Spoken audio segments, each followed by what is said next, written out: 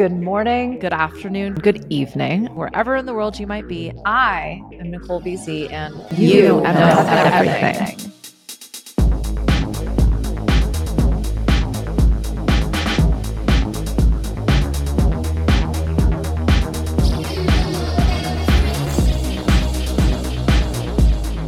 Thank you all so much for being here. Thank you, Melissa. I am honored, truly, to be speaking to the efficiency bitch herself, CFO, author, business owner, podcaster, and so many more things of which you're going to talk about. But I wanted to read you all this blurb just to kick things off because I think you're going to relate to this. And I have a lot of questions written down. So this is going to be pretty colorful, but perhaps the most descriptive is on the Efficiency Bitch website. And I'm going to let Melissa talk a little bit about what that actually means. But after a century of feminist progress, women still feel obligated to cook, clean, be the primary caregiver, have all the answers, look fantastic, and do everything with a smile. Melissa, I'm not convinced you don't do that, but I digress. Through hard work and self-discovery, Melissa Leone has learned lessons about having it all that are too important to keep to herself. So she has written a book, she has a podcast, she even built the business in order to make all of this possible for anybody listening, for any business owner, and I think most especially for those of us who might have a slightly nefarious relationship with money. But I think the last thing is really where we're going to kick things off. Then I'll get into the origin story. But Melissa, it says you can have it all. You don't have to settle for less, fear burnout, or worry about what tomorrow will bring. Efficiency Bitch shows you how to fall in love with your future self and live the life that you deserve. How do you do that? I still get chills when I hear it. I love it. It's a lot. And I've learned a lot of lessons along the way. I should start by saying I have 3 children who are 8, 10, and 12.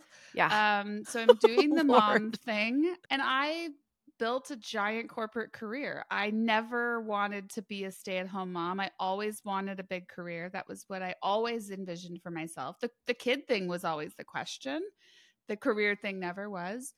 And I tried to do it all. I tried to do every single thing. And what I realized through complete exhaustion was that I can have it all. I just can't do it all. And so that was a huge flip for me. A lot of people say you can't have it all. You can, you just can't do it all. And those are very different things. And we'll probably talk a lot about this, but like Supermom tried to kill me. She came after me and told me I had to do all the things that Supermom's supposed to do. And I physically didn't have enough energy or time in the day to do it. And so when I started realizing that I could give other people their shit back, pardon my language. Oh, you don't need to worry about your language on this podcast. Okay, good. When I realized I could give other people their stuff back, it changed my life, and everybody's stuff, from my boss's stuff to my husband's stuff to my kids' stuff, my parents, my siblings. I was doing everybody's everything. And I realized I didn't need to do that. And so now I focus on only what will move me and my core values forward. My humans that reside under this roof are a major part of who I am at my core. And so I want to make sure they have the best life, but I'm not going to do everything for them either. I mean, it comes down to even delegating what my kids do. So there's a lot to unpack. And it's been an incredible journey, not just kind of having this breakthrough of my own, but writing the book has been an awesome journey. And then everything that's come after the book has been a cool journey because it's a continuous improvement process and a continuous journey. Thank you for sharing that. It's so inspirational. I relate to so much of what you've shared, especially the core values driving everything that it is that we do. And I remember sometime in the late 2000s, a social media executive, one of the women in charge, tweeted, "You can sleep, you can be successful, you can have a life, or you can work out. Choose 3."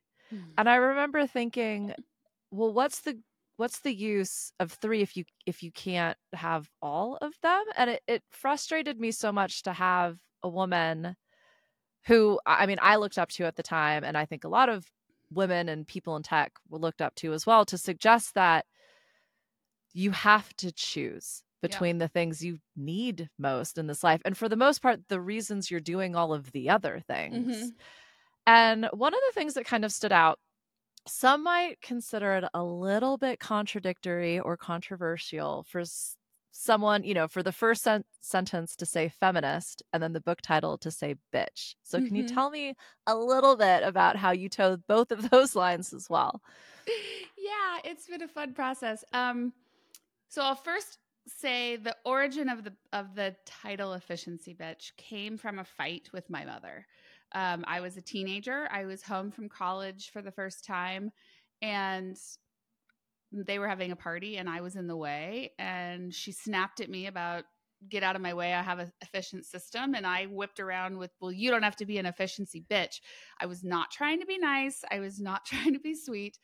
And it was like the first time I really like swore at my mother. Like I had done it in her vicinity before, but never like called her the B word. And I thought I was going to get my block knocked off. Whoosh. Yeah. Yeah. But she didn't respond. And then later, it turns out she thought the term was really funny. And it's the response that I get from most women these days. Like, dang, that's a good one. And that was her response. It turned into a term of endearment between us, actually between my sister and my mother and I. We've called each other EBs for years, long before the book or the podcast showed up. And it's always been our thing. And then if you flash back to just 5 years ago when the idea of a book started kind of percolating in my head, my sister suggested, why don't you call it efficiency bitch? And I was like, ooh, I don't know if I can do that.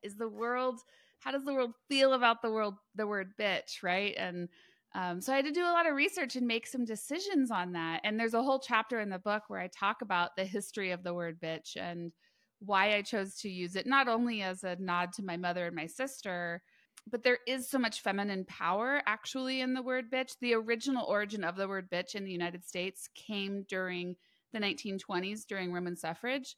And the newspapers started referring to the suffragettes as bitches, meaning dogs in heat, acting like aggressive women who were fighting for something that they wanted, that they felt entitled to have, that they felt they should have the right to vote and own land. So if I think about the original origin of it, women who are fighting for something that they believe in, I'm a bitch all day, right? The society has taken it a couple different ways, and the word is so silly in and of itself because you can bitch slap somebody. What does that mean? You can flip a bitch in traffic and make a U-turn. I mean, like the word has taken on a form of its own, but I choose not to take it in a derogatory sense. There are many women who are uncomfortable with it, and I'm good with that too. I recognize it's not for everybody. We've kind of taken on the bee persona. The cover of the book is a bee. She has like an EB in her wings. And so, like, I tell people, if you don't want to be called a bitch, call yourself an EB. You can be part of the beehive without owning the B word. Well, and we'll circle back because it also has a layered meaning to it as well, which It I find does. really clever. And I want to Mhm. know more about that. But you mentioned the origin of the book being rooted in sisterhood and the Yep. relationship you had with your mother. I'm curious, like in terms of your own timeline, and I have a little bit of an idea, but I think everybody would appreciate hearing it. There's the book, there's the podcast, there's the business. Hmm. Share that timeline with us. What came first, and how did it all kind of evolve, bringing you to this point right now?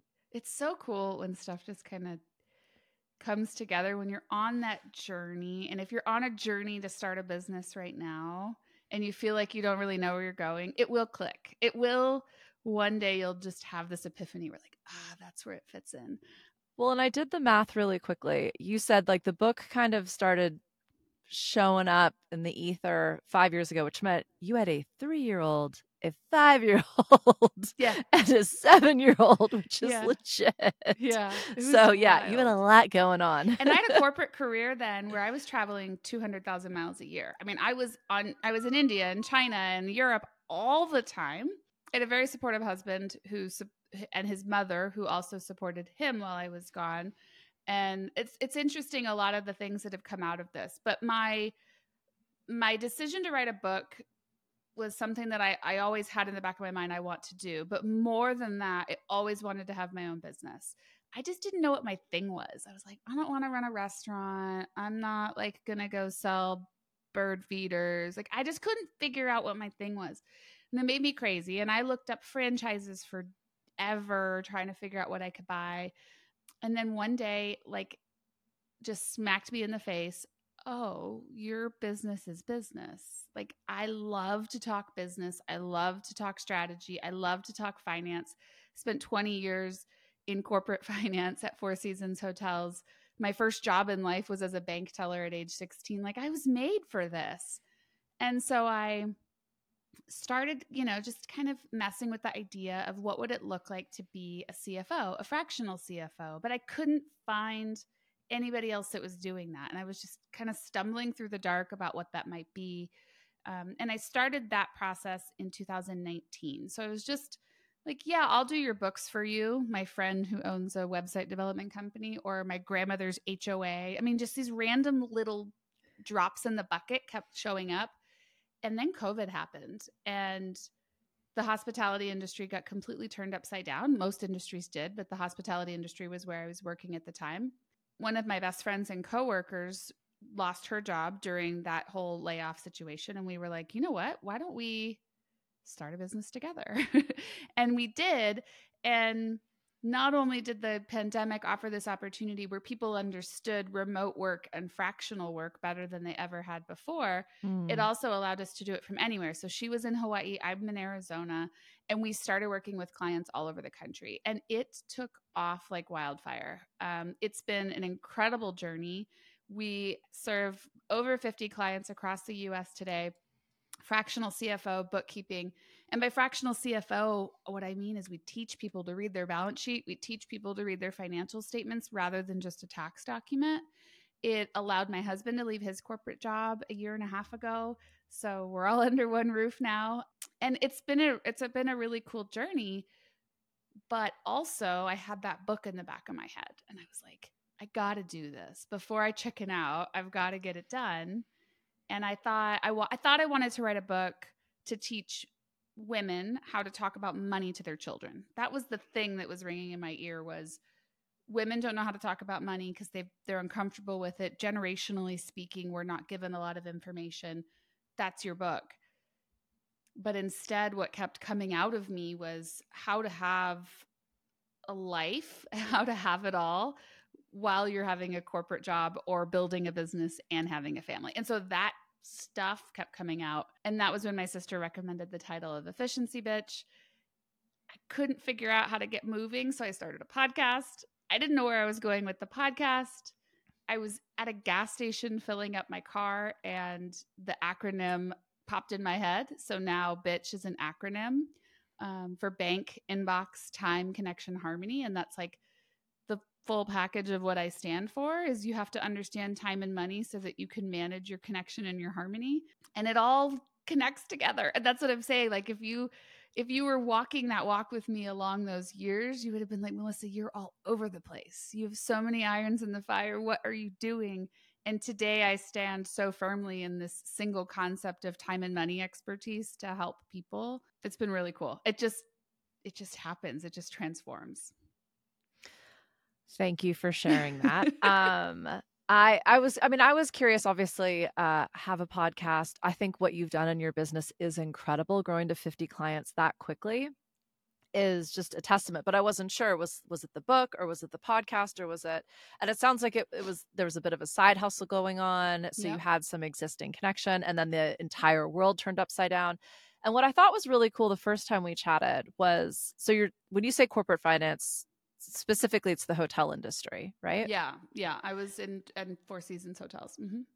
And what's fascinating about that too, and this that you pointed out to me, is that you're essentially managing all of these different businesses within a business. Yes. And so it gave you insight into retail, into travel, into customer service, into logistics and cleaning and all of these different things. And so it makes perfect sense that you would then translate that into business services. Mm-hmm.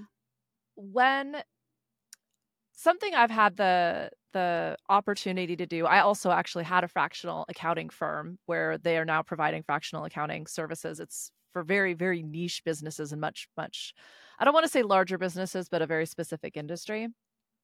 And So I was privy to some of these like boardroom chats, which was generally just a few people that were, I don't know, 20, 30 years older than me. So I just assumed they were a lot smarter, and they had these like complex finance degrees, and they would speak in these foreign languages, and they'd look at their financial statements. They'd look at their profit and loss for the last month, for the last quarter, and they would basically just kind of run a few calculations to look at what might be happening in the future, a month out, 3 months out, maybe a year out.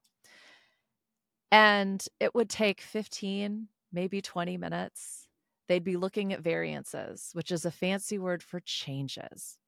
And I suddenly realized these billion-dollar businesses were just looking at the same numbers every 30 days. Mm-hmm. And if one of them was different, they wanted to know why. And that's essentially what they were paying us to do, because those were complex answers. It showed me this can actually be really, really simple. Mm-hmm. In your experience in stepping into people's businesses, why does it feel so complicated? I think, every business owner goes through similar, every human, I think, goes through Mm, similar ups and downs of their day, their week, their month, their year. And we all manage stress in a similar way, but our personal circumstances can absolutely impact the way that we manage stress, right? But I do think every business owner is and business in itself is the same, in the sense that if the business owner isn't focusing, the business can't do anything. The business is not a person. The business is a process. The business is a system. And so it's about, where's that business owner? Is their head in the game? Are they focused? Are they asking the right questions? Are they bringing the right expertise? The business owners I find where the wheels are falling off is usually when they're trying to do it all by themselves, just mm. like me. When Supermom tried to kill me, I was trying to clean my house and cook and be PTO president and Girl Scout troop leader and fly to China, and like, cannot. And I won't go back, right? Like, my husband and I were having a conversation last night about money, and I said I would rather not have a phone than have to go back to taking on all the responsibilities that I used to do. I must have support, I must have help. I think business owners are very similar. That's typically where I find the issues. They're very focused on, can I afford this thing this month, versus like taking it back from 30,000 feet and then maybe coming back in a little bit. And you have to look at it from multiple angles. Mm, And that's where different financial reports can really support that. mm. I'm not huge in spending a lot of time in the past. I do want to look at the future, but I also want to look at cash flow. I also want to look at your forecast. I also want to look at your inventory management. I want to look at how you're getting invoiced. You cannot trust that a vendor is billing you the right thing. Like, there have human Yeah, beings most likely doing the yeah. work, and there's people making mistakes. I was in charge of a payroll department for a giant hotel company. I promise you, you should be checking your paycheck. People make mistakes with all of it, but it can be a lot Yeah. to manage. It's funny, I just got a bill from a utility company that was about, I wanna say 4 to 5 times higher than usual. Mm. And so I kinda called around and I thought, "Is this like an annual thing?" I haven't been with them long enough to know, like, I don't have a lot of history, you know? And, I called them up and they kept saying, "Oh, well, that's just the bill you got." And I was like, "But I need to know why." And it ended up just being a glitch in the system, Yeah. which would have been automatically debited and automatically paid. And an older version of me would have felt ashamed that I didn't see it, assumed I had fucked up, Yep. and just tried to figure it out without really Yep. saying anything to anyone. And it's interesting because I mean, you and I, we parallel play, as I like to say. And I find that when I first started my business in terms of the executive and business coaching, I found people would call me in duress. They would be in a really bad situation. They'd be usually in burnout, and usually because they'd actually created a rapid amount of success and didn't really know how to deal with it and how to Mm-hmm. scale and create sustainable business. And it would be personal relationships that were falling apart, or cash flow issues. They couldn't keep up with the demand. They had the income, but it was going out even faster than it was coming in, so on and so forth. Mm-hmm.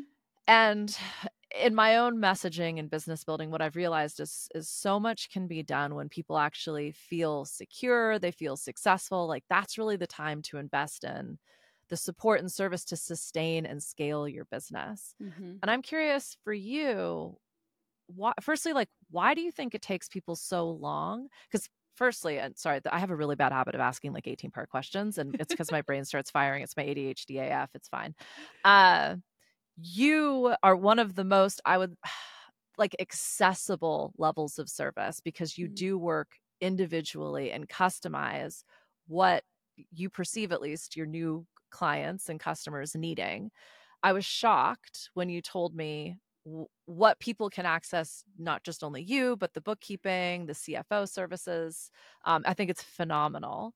But the question being, why does it take someone so long to get the type of support you offer into their business? I think it's because they assume it's just adding up a spreadsheet. It's pretty easy. I should be able to do it myself. I Mm. have I only recommend QuickBooks Online to small business owners because I do believe it's the most efficient, best piece of technology for accounting. Yeah. However, they sell it like everybody should be able to do it and like it's Oh my dummy God. proof. Yeah. And Yeah. it's just not. It's an accounting Mm. software. It is designed for accountants. I can open it up Hmm. and know what it means because I speak the language of debits and credits. I understand how general ledgers work. I get it. But if you don't have an accounting background, it's going to make you feel stupid really fast. And Mm. that's unfortunate because Intuit sells this product like anybody can do it. It's Snap. Like you see all They these call commercials. it Intuit. Like, yeah, it's the least intuitive No, it is piece for of tech. me. Like I'm an accountant, so I can pick it up. It's a fantastic accounting software for an accountant, but it's not if you just like I hate the commercials. They have like the lady with the flower shop, and she's like, click a button and on your phone, and it just doesn't work that simply. And so I think what happens is people feel like I'm an idiot if I can't do what the lady in the commercial's doing, and it's embarrassing to go ask for help, or it's embarrassing to show somebody how much money I'm making or not making. I mean, talking about finances can be very exposing. I think people feel very uncomfortable sometimes, not sometimes, most of the time talking about money. I mean, as a society, we're told not to talk about it. And so it's a difficult conversation. I've had so many people get on the phone with me and tell me they're nervous. You know, they're like, I'm Mm. so nervous right now. And really what Leanne, my partner, and I are very good at is connecting with human beings and liking our clients. We develop relationships. Like if it's not the right client, we're not going to pick them up. We want to make sure we can connect and have a solid business relationship because that will make them more successful with their finances if they're willing to learn from us. And that is something that we have, I think, a competitive edge against other accounting firms because she and I both spent so long in hospitality. We learned about the people part where a lot of my competition didn't. They went to school and worked in an accounting firm or, just managed the accounting, the other accountants. And so we're in a customer service industry. I'm very accessible. Like I want my clients to text message me and to email me or call me or Zoom or however they're comfortable. Where a lot of CPAs like, just email me and I'll get back to you in 6 weeks. And we just don't play like that. So it's a hard thing to talk to somebody about. There's white coat syndrome, like people get nervous going to the doctor. I think there's something very similar when people are approaching those of us with calculators and pocket protectors. Yeah, I mean, it definitely feels like you're showing somebody your most intimate secrets and really behind the Totally. scenes. And I think before I move on from that, I just want to know, has there ever been someone that's been in such a bad spot or their accounts were so embarrassing and so shameful you weren't able to work with them? Not once. Those Yeah, are the fun that's ones for us, actually. Like we get yeah. really excited about the messy ones. It's a lot of work, don't get me wrong. Like we look at it and we're like, "Ooh, okay." But we start with the bank account and we're going to go reconcile the bank account, make sure the balance sheet's in order and then show you how to build the profit and loss statement and build it in a way that's designed for the business, not a way that's designed for Mm, the tax forms. I mean, the tax yeah. forms are an important part, but it's not the whole part. And if it's not designed in a way that the business owner can read it and can use it, it's kind of all for nothing. I completely agree, and you shared something, I can't remember, I'm assuming it was on the 2 Cents website that I read it, but you said, "Understanding money will change your life." And I think what you were saying, it's not just about hitting a QuickBooks report or sales versus expenses. I'd like to know what you mean when you say, "Understanding money will change your life," and how that actually impacts a business. I find that there's several, like two or three types of people. Those who are very interested in money naturally and want to talk about it and want to learn about it. And I was one of those people, Yeah. right? And you are, and there's a lot of us that are out there who are just naturally inquisitive and want to learn. There are other people who are very afraid of money and will never spend a single penny, and they'll hold on to all of it, but they don't actually know where they're going with it. And they could be losing money just by holding it because they're not putting it in investments, and inflation is taking over and making it less valuable over time. And those people get very scared of losing any money. Mm. And then there's people who are afraid to count what they've spent and they just spend it and kind of go all over the place. I'm like, I'll figure it out later. They sign a lease but don't know if they can afford it, or they, try to get a car and have a car payment but can't actually afford to pay it ongoing, and maybe have never looked at their credit reports. And there's probably a little bit of number 1 and number 2 people, like types, the ones who are overly into finances and those who are like savers, like maybe a little bit of a mesh between them. A lot of people who are into money tend to get a little bit more protective of it.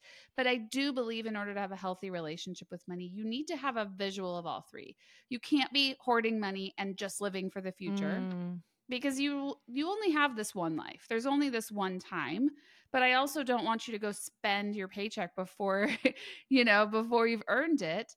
I also don't want you to be so focused on it all the time that it's running your life. So one of the things I say to people is it has to be on your mind, but it should never be on your heart. I mean, we all know that more money, more problems, right? We get that.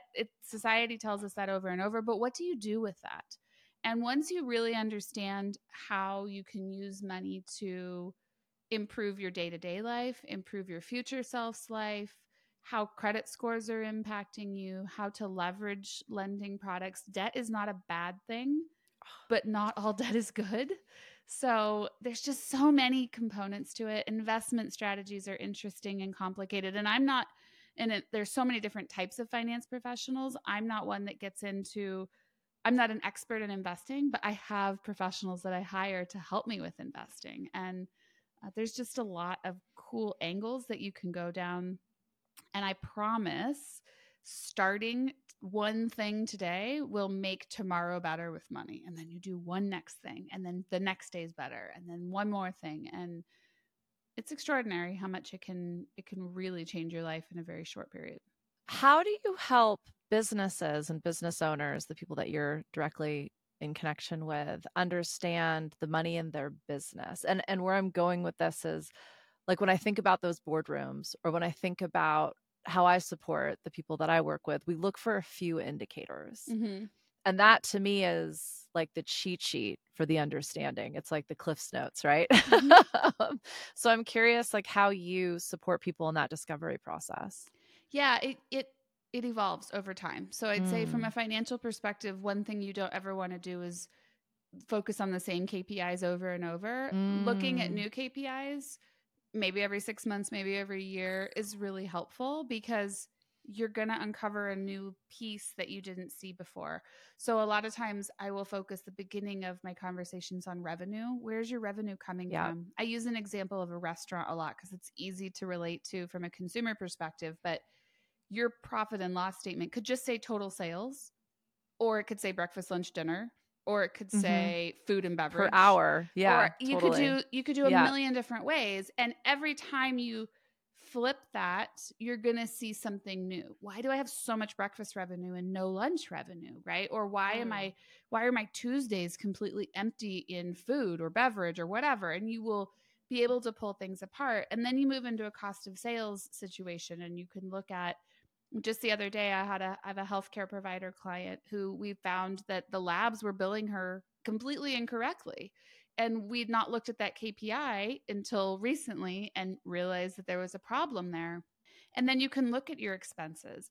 Usually, we'll find kind of low hanging fruit in expenses pretty early on. But a lot of times, once you've touched it, it's done. Yeah. And then you have to go figure out where your revenue is or isn't coming from, and then how is your labor being managed. I mean, labor is the number one cost for all Mhm. businesses, so figuring out how to make your employees more efficient is always going to be beneficial to your bottom line, particularly if you're paying them by the hour. But there's and then flip it. Then the next year or the next 6 months, you want to look at something different. And that's the difference between a CFO and a bookkeeper. A bookkeeper is going Yes. to plug the numbers from your bank account and just give you the report. A CFO is going to analyze them and hopefully teach you what you're Mm. looking at. I mean, something I say to every one of my clients is I either want you to learn so much from me that you don't need me anymore, or your business grows so big that you need more of me. Those are my two hopes for you. One or the other comes true, but I don't want to just like fill out your P&L and give it to your tax guy and move on. That's not what I meant to do. Well, I mean, and to the point where you literally offer a course to teach Yeah. people how to be a CFO, and they get 2 one-on-one sessions with you or someone Yeah. on your team. So, yeah, I think, you were walking the walk for sure. Yeah. And I love that you talk about it like, you might understand it right now, and then your understanding's gonna change. Yeah. I believe that we use money as a tool, and yet, if I'm a carpenter and you're a baker, the way that we use that tool is gonna be completely different. And so understanding how is that tool useful to you in this moment? And people will say, well, how do I juggle? Like, how do I build a sustainable business? Or how do I scale my business and hire the people and invest when I need to? And the goals are going to be completely different at different stages in business. Yeah. And understanding like what you need in order to take the risks you perceive as being necessary to get to that next level is also going to be different for everybody. Some people, when I first realized Cash App Bank has a particular use and too much is poor cash management. It's Like, true. you need X amount of cash for Y amount of time. And after that, you should be investing, you should be deploying, like, you should be actually using this as a tool in your business, not just feeling good about having some emergency rainy day fund that exceeds any potential rainy day that you might have. Yeah. And Yeah. so people, I think one of the challenges is, especially when it comes to money, people think I can read the book, I can listen to the podcast, I can hit a report on QuickBooks. And yeah, that will help them distill some information, but they treat it like it's static and it Mhm. doesn't need to evolve, that things won't change. And so, I say if you can't call your accountant and have a conversation with them, like if you firstly don't feel like you have that access, that's a huge problem. But Yeah. secondly, if that's not something you want to do, like, it's time for a new accountant. I agree. Um, Yeah. so yeah, helping people understand money and how they use that particular tool is fundamental. And I think so often that also comes from our backgrounds, our culture, our upbringings, how we saw our caretakers engage with money. Yeah. I mean, you've got 3 kids. I'm super curious. How are you helping them understand money? I'm very aware that society has told us not to talk to them about money Hmm. because their friends will say to them, we don't talk about money, right? So I know that my kids are getting an education about money and are talking about it at school because my son will come home and be like, I told my friend about my allowance and he said we're not supposed to talk about allowance at school. And it's like, you can tell that those conversations are happening in other people's households where we don't talk about money. I don't care. I'm Yeah, going to that continue to blows talk to me my kids about money. Um, away. I mean, I can remember having like, yeah, my dad was pretty hardcore about all of that kind of stuff, and yeah, it's probably one of the reasons I would be considered incredibly rude with how I will ask everybody how much it costs. I, when I do the asked, same will tell thing. everybody. I think like dispelling the income myth. I think Yep, full transparency in organizations is incredibly empowering. Like, I I think agree. if owners think their employees aren't talking about how much they get paid, they are having a laugh. Like, I so anyway, know. sorry, I interrupted, but it Someone told me the blows other me day, away that kids would say, we're not supposed to talk about money. Whoa. my kids know how much we bought this house for. And Yeah. we had a volleyball team over a couple weeks ago, and my daughter said something about the price of the house. And one of them said, "How does she know that?" And I thought, I said, "Well, I told her." And she said, "Oh, that's like a lot of information." I said, "It's on freaking Zillow. It's public Yeah. record. Like how much I paid for my house is available to anybody. It's not a secret."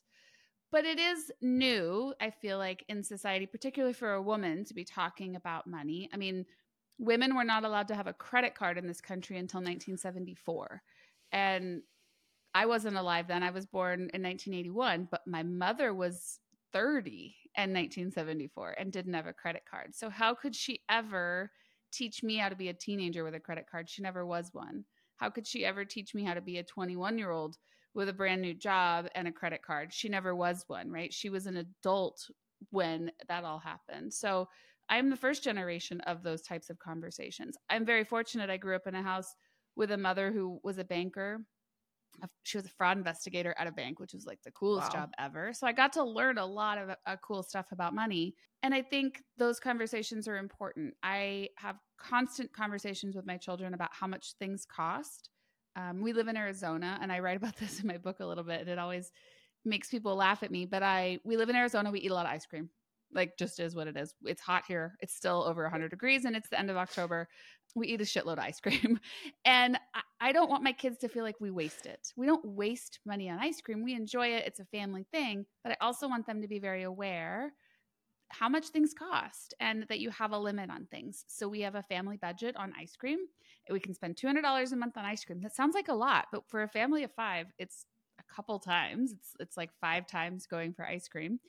And so we have that conversation. Do you want to go this week? We already went once this week. We won't be able to go next week, those types of things. And so it's an important conversation. We're not wasting it. We're not limited on it, but we do have a threshold that we can't go past in order to be able to do other things. And so those conversations are really important. I'm also huge on my kids trying to be entrepreneurs. My oldest is 12, and she's been trying to come up with a business idea for a very long time. And we finally got one that's doing beautifully, but it's seasonal. She's selling, I don't know if this is a thing all over the country, but in my little corner of the universe, they do these boo bags at Halloween. So it's middle of October when we're recording this. And kids in the neighborhood will fill up little bags of goodies and go put it on their friend's doorstep, ring the doorbell, and run away. And they call it "You've been booed." My kids love it. They think it's the funnest thing ever. That's pretty great. First week of October, my daughter says, "Mom, we got to get the stuff for the boo bags." And I was like, "Oh shit. Like, they're expensive. I don't want to go to all the stores to get all this stuff." I love like the actual act of letting my kids run to someone's door and run back to the car. They have a blast doing it. But the process of doing it sucked, and my face certainly let her know that I didn't want to do this. And she goes, "Mom, what if we buy it in bulk and I sell a boo bags?" And I was like, "Bingo, kid."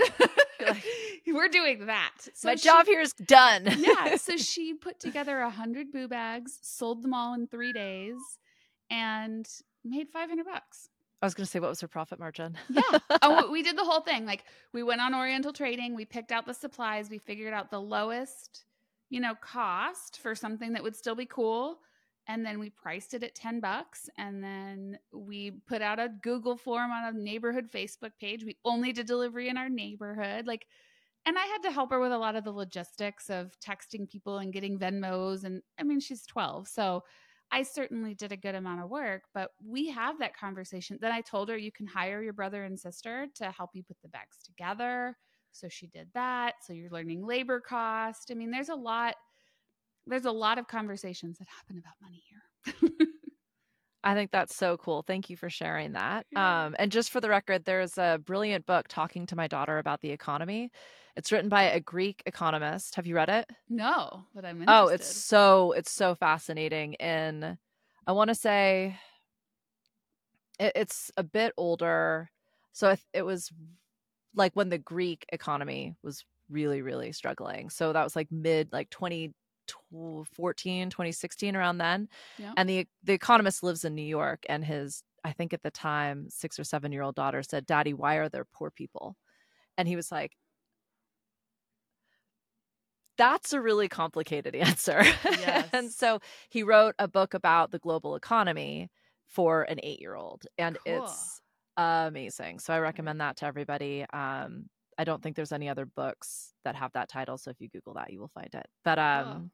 yeah, I think it's, a lot of the work that I do with people is really unwinding their own narratives around money, Yep. what they think money is. I mean, it's a representation of value.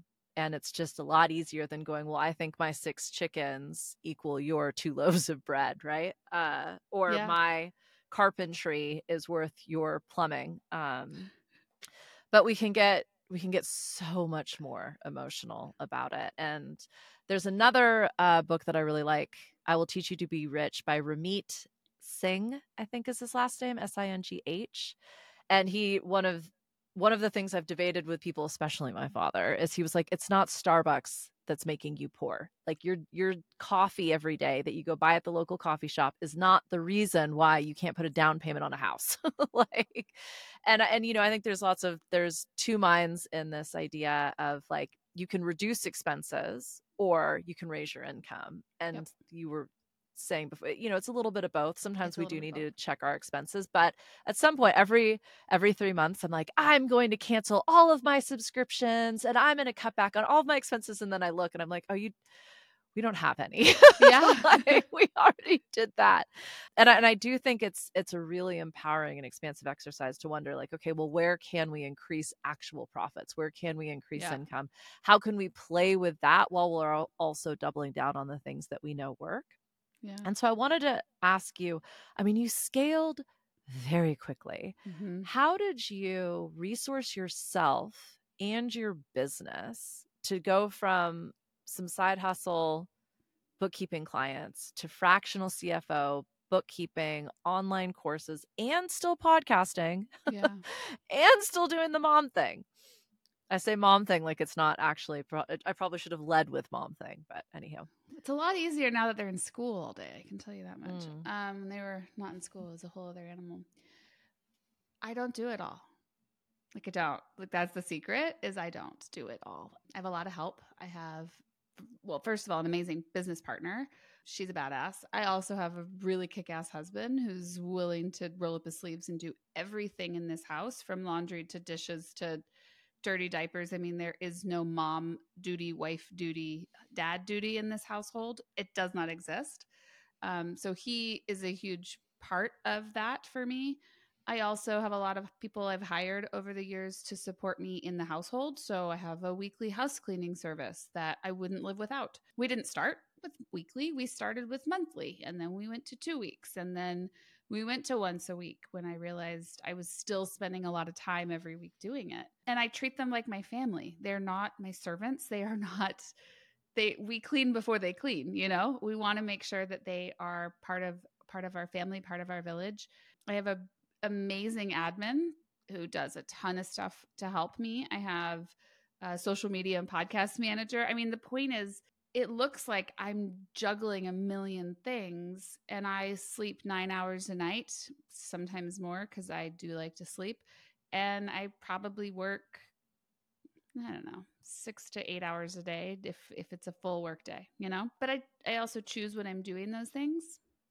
And it's not I don't like the commercials where people are like, I work 4 hours a week and that's my life, because that's not sustainable and possible for all people. But it is possible to make enough money so that then when you are done working, you don't have to go do all the other stuff. You can go play. That's what I want. That's what wealth means to me is when I'm done doing my work, I can go play. I don't have to go clean my house or manage emails or all the other social media stuff that comes into business and those pieces. So Well, and I think this is also to each their own situation, but did you build out that support in your business before you earned it? I'm sure you've heard a lot of your clients ask, like, when is the right time to hire? And I reply, when you need the thing done. Like, yeah, but for some people, they feel like they need to earn X amount of dollars before they can get Y amount of help. my experience is higher before it's a Mm-hmm. freak out, because here's the thing: when you hire somebody, you have Brilliant. to train them, Yep. and you're not going to have the bandwidth to train them if you're already freaking out, right? Yep. We just hired a third CFO, which is a huge thing for us. It's always been the two of Congratulations. us, and my husband is works in the business as well and does a lot of the bookkeeping and the business. He works on our business. We work in the business. We just hired a third one, and my partner and I had a lot of talk about it. Like, when do we hire? What do we do? Well, I know that October through March is when we're going to get the majority of our new clients. This is when most people are focused on money, is end of year through tax time. And that's when we get hit with our huge client load. I'm going to hire her now because I need the capacity to take on new clients. If I don't, I'm going to be turning everybody away. Or I'm going to take them on because I want to help them and then not be able to do a good job, which is probably what would have really happened, because that's my personality type, is to just say yes. So we hired ahead, and it's scary. I get it. Like, I encourage people all the time to do this, and then having to do it myself is terrifying. I've had a couple different freakouts about it. So I get it. When it's your own life and your own business and your own money, it is a hard thing to do. But I also know from experience that this is the right way to hire people. You hire before you have the need, and maybe not 100% of the need. Maybe I need 30% capacity right now, but it gives going to free me up time to go hunt for more business too. And then you've got that opportunity. But if you wait till it's too late, you won't be able to train them properly. They're going to show up. You're going to be a scatterbrain. You're going to confuse them, and they're not going to want to work for you.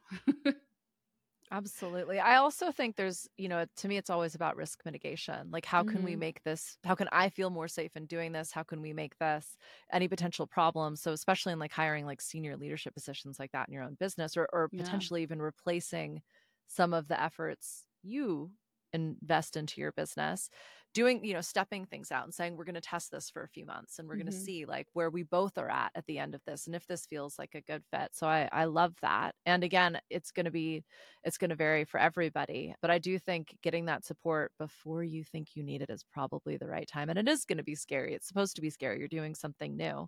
Uh-huh. You've mentioned working with your husband a few times. There's one of those business rules that says you should never work with friends or family. I'm I'm doing both. curious. Yeah, no, I say I only do both, because if they're Yeah. not friends or family when we start working with each other, they will be by the time we finish. Totally So, agree. why do you think that rule exists? Because I don't think people are willing to have complete, honest conversations all the time with Yeah. their friends and family and or business partners. Fortunately for me, both my husband and my business partner are my people, like through and through my people. And I will tell them all my things, all my fears, all my worries, and them back at me, and we support each other to get through those pieces together. Only once or twice has it come to fruition where like Leanne wants to do something and I don't, or I want to do something and she doesn't, and we sit down and we talk about it and we decide when can we table it to discuss it again, and then we both end up coming to the same decision later on down the road. And kind of like marriage, right? You have to have those conversations, put everything out on the table. I guarantee the conversation with you're having yourself in your head is a hell of a lot worse than the conversation you would really be having with the human. So I have found that I feel like I can have honest conversations with those two, about everything. And that makes the business that much more successful. And this might be one of those weird questions that you're not supposed to ask, like, how much money do you make? But I'm sure you've seen a lot of businesses and partnerships Yeah. dissolve, and Yeah. not amicably. How did you guys start with an exit strategy? Or, I mean, how have navigating partnership been for you? It's a good question, because I do think that all businesses need to have an exit strategy. What does that look Mm-hmm. like? How old are you when you exit, and who takes it when you exit, right? All of those pieces come into play when you're a solopreneur, and then you add other people to the mix. Like Leanne and I are 50-50 in this business. And so we have to decide not only what happens when she decides or I decide that we're done. What if one of us passes away? There are so Mm, many pieces that mm. can come into it. I mean, Yep. we're in it legally. We may as well be married in that in that Yep. in that sense.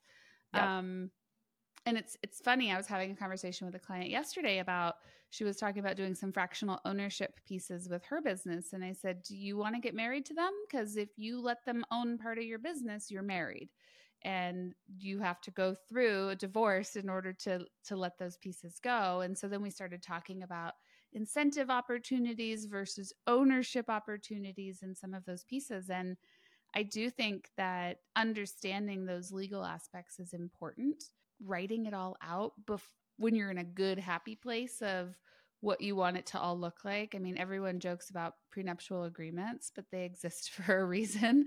And maybe having some type of that information on a before you go into a partnership of what you want the business to look like in the future from a legal perspective can be very, very helpful. Love that. And thank you for sharing that. That's definitely showing us under the hood. So I appreciate that. Mm-hmm. And so now we're going to get to the interview component of this. I'm just kidding. I have a handful of questions that I like to ask people, and I'm going to start with another weird one. A lot of people in my experience and people that I work with would qualify themselves as creatives. Now, I know creative accounting can have a couple of different meanings, but I'm really curious. I mean, you're an author. Do you consider yourself creative? Yeah, I'm Yeah. definitely a visionary. Mhm. I like to build, I like to learn. Like I am a student for sure. I am constantly reading audibles, all the like paper Yep. books, all the things. Like I want to know more information and keep creating and keep changing. I'm not a creator in the sense of like social media is not my thing. I'm not that kind of creator. I'm more of a let's build something, let's Yeah. try it, let's change it. Definitely me. I can relate. So when someone asks you what you do, how do you answer that question? It's funny. I still struggle with that a little bit. I usually start with I own a fractional CFO company and people go, "What?" A what? What does that mean? If I say I'm an accountant, they automatically assume I'm like doing taxes, which is not anything I do. I don't do taxes at all. Usually I start with I own a fractional CFO company is usually the answer. And then I What will talk about the author part too. what is like what do you how do I want to ask this? Like what is your actual work? Like when you let me rephrase. What does your typical day look like? Mm-hmm. Usually, I have at least one podcast that I'm on or hosting. Oh, far out. Every day? Yeah, just about. Dang. Go I'm you. trying to get my voice out there as much as possible. You know, that personal brand piece is a tricky thing to It develop. really is. So I'm either hosting a podcast or I'm on somebody's podcast at least once a day, most days. I'm I have at least 2 to 3 client meetings where I'm like going through having their CFO call as we refer to it, where I go in and I'm reading them their balance sheet and their P&L, and we're updating forecasts and cash flow statements. I also have calls with my clients' CPAs so that their tax preparers are able to tax plan with us, and it's the three of us together. I don't ever want my clients to go alone because they need to be hearing from somebody who's reading the financials. I have a lot of clients who like will randomly text me or email me a question or two throughout the day, so that's probably an hour or so, maybe a little more. And then, random bookkeeping here or there. The bookkeeping is not the biggest part of my day. My husband does a lot of that for our clients. I do some of it, and it's really fun. I love being on the phone with people. I am on Zoom and QuickBooks most of the day, every day, which is really an interesting combination, but it's been a fun one. And I've been working from home since 2013. When I worked for Four Mhm. Seasons, I was a global finance manager, and my team, I was in charge of the outsource. So my team was in India, my hotels were all over the world. And so I was at home, but long before Zoom was a thing and way before it was cool to work from home. So it's a very different world today working from home than it was back then. Then I would just like put headphones on and talk on the phone and walk around my house and do dishes and fold laundry. And now I'm tethered to my seat on Zoom. That's pretty funny. I feel like most accountants were like, "I'm free," and you're like, "It's a trap." uh, Yes. so you're spending a lot of time in front of the computer. Mhm. You're working between two applications mainly. Do you feel like there is like a method to your madness. Like, as an example, you start with a podcast and then you get into clients, or you start with your clients and then you get into podcasts. I find, especially when it comes to money, Yeah. that, again, to each their own, but there is a method to the madness. I do a lot of my client calls early in the morning. I'm on the West Coast in Arizona, and I have a lot of clients on the East Coast. So if I start at 7:30, it's already 10:30 for them. I do know that I have to get with people early in the morning because most people's capacity to talk about money has drained significantly throughout the day. Mine hasn't, but Ooh, that's most interesting. of my Okay, clients have. So cool. I do a lot of early morning calls, and I do calls on the weekends. Like I'm not just a Monday to Friday kind of person. Sometimes people's lives are what they are. I have a lot of restaurants as clients too, so Mhm. a lot of restaurant owners work, during the dinner hour or the breakfast hour, depending upon. So have to pay attention to some of those things. The podcast times I really enjoy them midday, kind of get my energy back up. I'm definitely an extrovert, certainly a strange type of accountant. Most accountants are introverts, and I am definitely energized by people. I like talking to people, so the podcast piece is always really fun for me too. And then my kids come home from school at 3 o'clock, and so I spend a lot of time being a mom in the later afternoon. And we got, let's see, tonight we have batting practice and soccer practice and 3 eye doctor appointments and, like stuff. So So glamorous, the there's a lot life of of a things that mom and go into business that. owner. Yeah. Yeah. Okay, I just have a couple more questions for you, I promise. But so we talked about you being a creative and a Mm-hmm. visionary, and we just Mm-hmm. talked about the method to your madness. How do you get into your creative process? Is it a different part of your brain, or do you feel like your ability to interpret numbers is your creative process? They always talk about like when you lose track of time, you're in your flow. Yes. Yes. That is me in a spreadsheet. How sick Oh, is that? bless It's it. me in a Bless your spreadsheet. heart. I get so lost in messing with spreadsheets and formulating them and doing like one of the coolest parts about being an accountant for me is the puzzle. It's making Hmm. sure everything lines up and without getting too accounting geeky, right? Like you have to have the liabilities and the assets and you have to have everything lined up just so that it balances. I love it. I love it Yeah. so much. But I also really enjoy the efficiency bitch side of stuff, which is so much more the human being versus the business. Hmm. And I spend a lot of time at university. I have 2 local universities, Arizona State and Grand Canyon University, where I mentor mostly young women. I have a couple young men that want to talk to me, but mostly it's young women. And so that I get a lot of creative energy from. And after I've done sessions with those students, I can get really into what I want to do next with efficiency bitch, right? And like, what am I going to do next? We just launched a planner and we just launched swag and like there's all kinds of that stuff that comes from my excitement over talking to the human versus the business. So I get my fill kind of on all the little angles. I love that. You mentioned, and I bet you get this, especially with talking to people who are thinking about working with you. Like, I personally think business is business. And one of the ways we overcomplicate it is we think like my problems are unique to my business. Well, the economy is struggling, so that's gonna. But how important do you think? I mean, it seems like you work across so many different verticals. When someone says, I want someone with experience in my particular industry, or no one's going to understand my particular problems, how would you respond to that? I have not found an industry yet that has completely unique problems, Mm. with the exception of medical billing.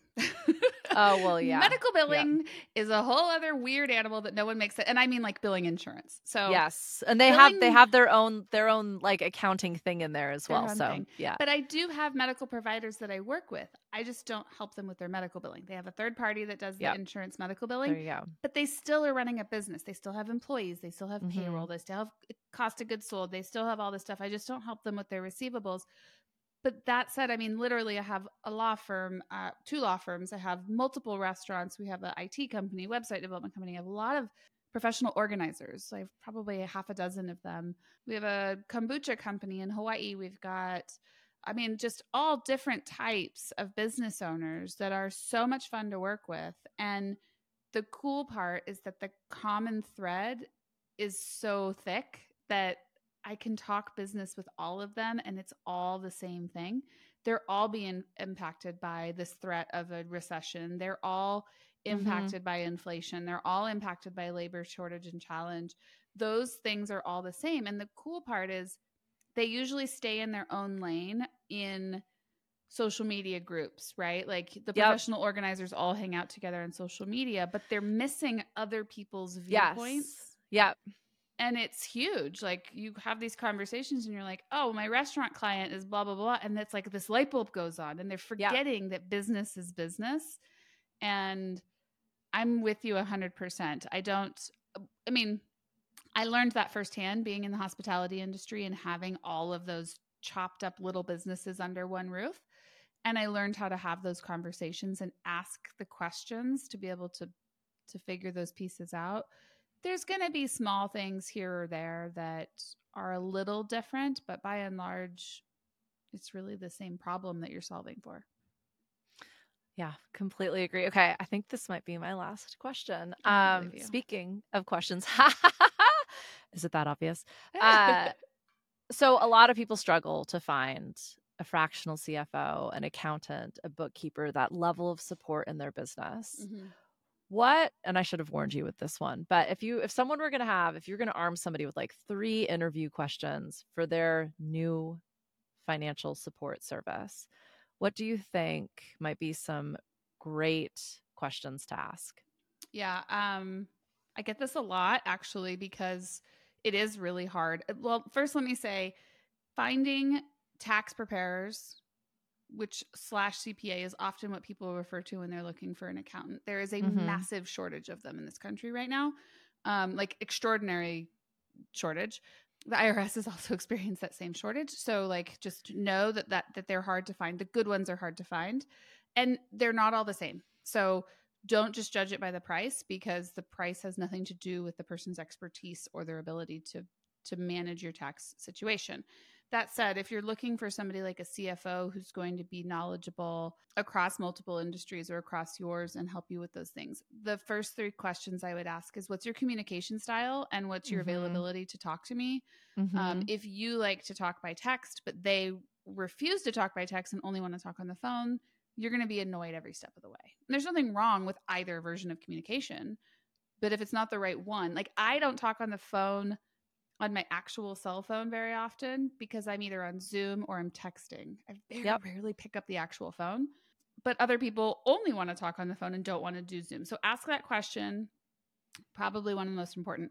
The other thing I'd say is, are you available to join me in other meetings? So I always want to be in Mm. meetings with my clients' CPAs or my clients' financial advisors. If they have a fractional CHRO, like if they have somebody helping them with HR, you want your support to be part of your board of directors. You want that support to be able to commingle and talk to other professionals that you may have hired. Don't keep us in silos. If you have somebody who wants to stay in a silo, that may be troublesome for you if you're looking for the larger picture. And I think one of the third things that I always am telling people to pay close attention to is contract length. I don't have my clients sign up for a contract length. I ask for a 30-day notice period, but I don't, and that's just because it helps me plan for my life if I know a client's leaving. But if it's not a good fit, it's not a good fit. And I don't want to be stuck in a contract any more than anybody else does on either side of the equation. But my biggest piece of advice, I mean, outside of asking the questions, is you want to make sure you are their ideal client just as much as they are your ideal vendor. If you are not their ideal client, you won't get the attention that you need. If you go into a firm like this happens a lot. There's a big accounting firm here who does tax prep, CFO, and legal. And they do a lot of advertising, and a lot of small businesses go to them, but then they end up coming to people like us. I've taken 5 or 6 of their clients because that client is too small for that big firm and they're not getting any attention. So you thought that they were ideal for you, but really you weren't ideal for them and it didn't turn out the way you wanted. So the 3 questions and my unsolicited 2 cents. No, I love that, and thank you. That really actually was my last question. Like, there's so much more that I wanna talk to you about, but it feels like maybe for another conversation. Specifically, like, you mentioned debt and scaling, and I think Yeah. for people listening, it really, how you're going to use that tool of money in your business, the types of support that you're going to get are going to vary widely depending on where you're at, what your goals are, what you're trying to do, the challenges you're experiencing. So, okay, there is one last question, but Melissa, you have so much that you offer and so much support people can access right now. Like I said, there is the Teach You How to Be a CFO course. Mm-hmm. Efficiency Bitch has a planner. I saw there was Yeah. also a whole thing if people wanted to do a book club, book Yeah. selection of Efficiency Bitch, that's possible. So let everybody know how they can find you, the resources that you have available, and anything else that you feel like they need to know. Yeah. So 2 Cents Consulting is the name of the website, twocentsconsulting.com. I'll warn you, it's TWO and then SENSE. So not like pennies, but like making sense. So 2 Cents Consulting. You can find me there. You can find us on social media under the same name. Efficiency Bitch is usually the easier one to remember for most people. And you can go to efficiencybitch.com and click on the connect with me and it'll come straight to me in both cases. We do have a Be Your Own CFO online course. So it's me talking, and it's several hours of content of my voice and my picture and my the whole thing. And I'm walking people through the financial reports. It's a great place to start if you don't know where to start. You can start with those, understand your reports, especially if you're planning to start a business or if you recently started a business in the last year and you're like, I don't think I need a full-time CFO or even a fractional CFO just yet. That's a good one to start with. It'll give you the questions. You don't know what you don't know. So it'll tell you the Mm. things you don't know. And then there's 2 one-on-one sessions with me or my partner where we talk about your specific business because the class is obviously business is business generic and then the 2 courses get into your specific. Yeah, and Efficiency Bitch, we're doing all kinds of fun stuff for the human being. Like I said, there's like a swag shop with shirts and hats and the things and the planner, and the book club in a box is the new thing that came out. It's like a box with all the stuff you could need to have a book club. So like all the books you would need in a little bag and the book club guide and stickers and bookmarks, and it's fun. That's so fun. I don't, I mean, I have a book club, but I forget that like there's resources. I just like make it up as I go. Yeah. Like I do pretty much everything. So I thought that was so cute and such a unique idea in terms of product and a way to just provide even more support and services for people. Trying So to I make love it it. very efficient for people, There you like you go. want to have a book club but you don't know what to do, so like here's all the stuff you need to do it. And then of course it's like discounted because when you buy something on Amazon takes a cut. So if you can buy 100%. something from the actual person, you're going to get a better price because you're not going to Mm-hmm. have to take the Amazon piece. So that was one of the solutions there too, is just to make it a little bit more fun and affordable. And yeah, so all the things. Very cool. Well, thank you so much for your time and for your energy. It has been an absolute delight. I learned a heap. And I'm just so grateful that there's people like you supporting small businesses, business owners, and visionaries because everybody needs it. We all will level up when we understand money and the role that money plays in our lives. So I appreciate you so much. Thank you.